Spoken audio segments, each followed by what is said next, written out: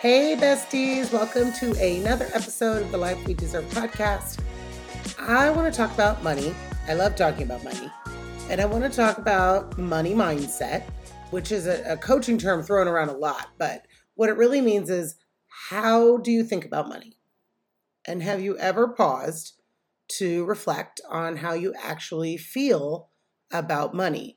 Having money, earning money, spending money, saving money, losing money. What emotions come up for you when you think about money? What memories? We've talked about some of this before. We've talked about going back and thinking about the money memories and the lessons that you learned as a child and what beliefs you formed around money in one of our early episodes. Go back and listen to that one if you haven't. But now I want to talk about patterns. What kind of money patterns do you notice in your life? If you reflect back, and let's just look back over the last few years. Are you someone who is a saver? Do you love knowing that you have money in the bank? Do you hold on to it? Have you had a hard time, if you are a saver, spending money on yourself? Is it difficult for you? This is not me, by the way. So this is not a pattern I identify with, but I definitely know people who do. Are you a spender? A big spender that loves to indulge yourself or indulge others? Are you often spending more than you have or not always paying close attention to your money and creating financial chaos in your life? That is more my style. There's another type that's more like the nurturer. So you might be a big spender, but not necessarily indulging yourself. You're a big spender on other people. So you save up for a personal goal for yourself, and then some crisis happens with one of your loved ones and you come to the rescue and spend all your money on other people.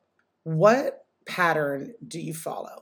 And then when you do think about that for a moment and identify what pattern you follow, what are the fears driving that pattern? Because all of it is usually driven by some type of subconscious fear.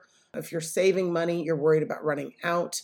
If you're not paying attention to your money, you may have a fear or also around running out, but you just kind of put your head in the sand and don't look at the money. If you're spending on other people, taking care of other people, you might be fearing that maybe people won't like you or appreciate you if you don't take care of them, if you don't provide for them. So, what pattern are you following? For me, my story, I follow a feast or famine pattern, right? In my past, I've always had periods of great success where I've gotten that new job, gotten that raise, closed that big deal, hit my income goals, made more money than I did the year before. And I celebrate and I spend, not wildly. I'm not a designer clothes and purse person. I don't take a bunch of fancy vacations, but I do have a pretty healthy Amazon habit. And, I'll spend money, I'll go out to eat. And I just like the feeling personally of not worrying about money. I'm the kind of person that will order at a restaurant without really looking at the bill. My fiance is the opposite. He's always wants to see how much we're paying. And he always looks at, I could have made that steak and it only cost this much at Costco. But for me, I find joy in not looking and not thinking about it and just kind of being in celebration mode. I like to treat myself. So that's my money personality, if you will. But what I realized in this pattern is the other side of it, the part where I go into the famine, and especially in my past, I don't do this as much now, but in my past, I would create financial chaos. I would create a period of famine. I would go broke without realizing it. And then I would look up and I would realize that I was in trouble. I would realize I can't pay my rent. I can't pay my bills. I'm getting credit card decline notices on my auto payments. And I would repeat this pattern over and over again. I would do well in my business and then I would go broke. I would do well in my business and then I would go broke. And over the last few years, I've done a ton of personal work to really unpack this pattern and break the cycle for myself. And I know that you may not have the same pattern as me. You may spend some time after listening to this episode reflecting on what your money pattern is and what you think the motivation is behind it. But I invite you to do that and in your own way, find a way to do the work. The work for me looks like therapy, journaling, doing visualization and meditation work, and also books and podcasts. One book I read recently that I really enjoyed was called Existential Kink by Carolyn Elliott, PhD. And I found it really interesting because she talks about embracing the repressed, tabooed, and often unwanted aspects of ourselves so that we can discover our inner power and finally live the life we deserve. That's straight from the detail section of her book. And she goes on to say that each of us has a dual nature. We are light, the conscious side, and the dark, the unconscious side. The dark side of our personality is the other, the shadow side, and it's made up of what we think is our primitive, primal, negative impulses, our kink, if you will, because it's taboo, right, to want those dark things. And our existential kink drives the darker negative repeating pattern in our life, always choosing that abusive partner or the boss, selling for less, thinking that we're undeserving and not worthy, but it's also the source of our greatest power. And the biggest breakthrough for me when I was reading that book was that there is a payoff in the negative behaviors that we have that we don't like, the dark side of whatever your financial pattern is. There is a payoff to that pattern. In my case, it was about feeling like a damsel in distress and constantly coming to my own rescue. So what I do is I create financial chaos, and then I go into this dark place where I kind of freak out and worry about money. And then I get into like hustle mode, and I go, and I plan and I execute and I hustle and I get the deal done. I close that next transaction, or I get a loan to cover things, or I get a new credit card, or I borrow money, and then I turn around and I pay it all off and I fix my credit and everything's great again. And I get a rush, just like a kink. It's a kinky rush from putting myself in that painful situation, self-sabotage, and then rescuing myself from that situation. And as I've done the work to break the cycle, I do find sometimes that I do miss that. It can be a little boring for me to always have my bills paid and money in the bank, which is crazy when you think about it on the surface, but not crazy when you think about what's going on below the surface. I constantly get to come to my own rescue and reinforce that I'm powerful, reinforce that I can save myself.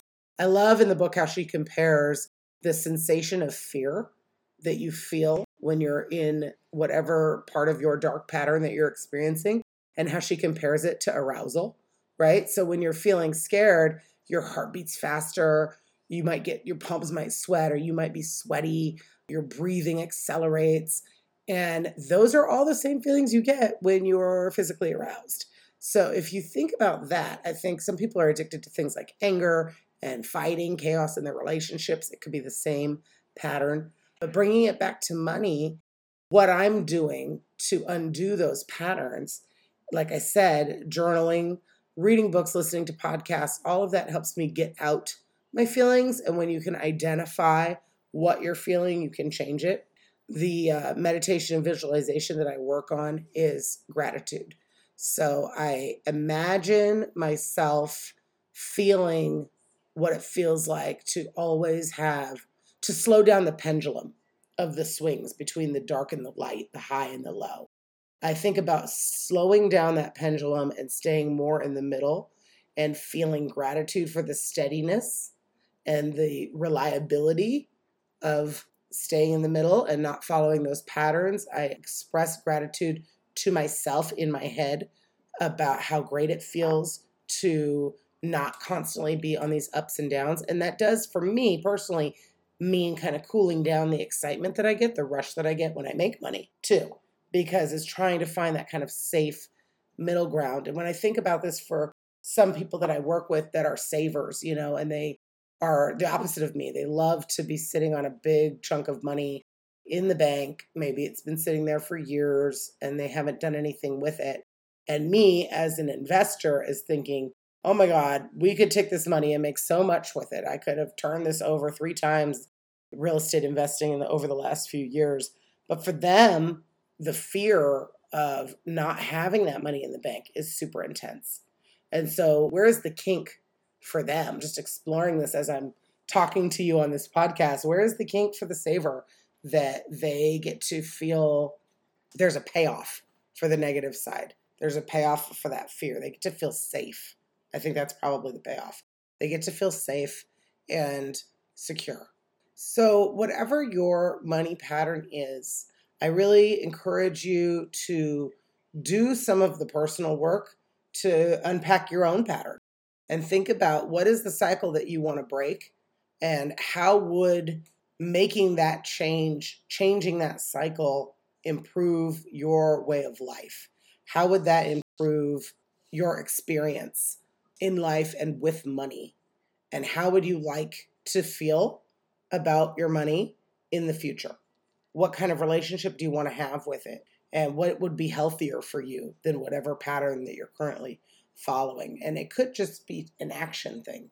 It could just be that you have been just surviving and now you want to be proactive and take action to grow your money. I hope that that's how you feel, because otherwise you wouldn't be listening to this podcast where we talk about financial growth. So maybe it's just hesitation and you've been in survival mode and it's time to finally graduate and move into financial growth mode and really taking care of yourself in a deeper way. My final thought on this is about worthiness and what we talk about: your life you deserve. That is the name of this show for a reason. You are worthy. You are worthy of having all of the abundance that you want in your life. You're worthy of having financial security.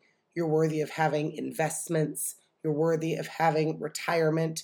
You're worthy of having passive income sources that pay you money in your sleep. You're worthy of having a home for yourself that is paid for through the investments that you've made. You're worthy of having a life free from financial stress, pain, fear, and chaos. And I wish that for each and every one of my listeners today. See you in the next show. Thank you, dear listeners, for being with me today. If you love the show, please show support for our growth by rating, reviewing, and subscribing on whatever platform you're listening on. You can find me on social media on most platforms by searching my name, Remy Fortier. That's Fortier.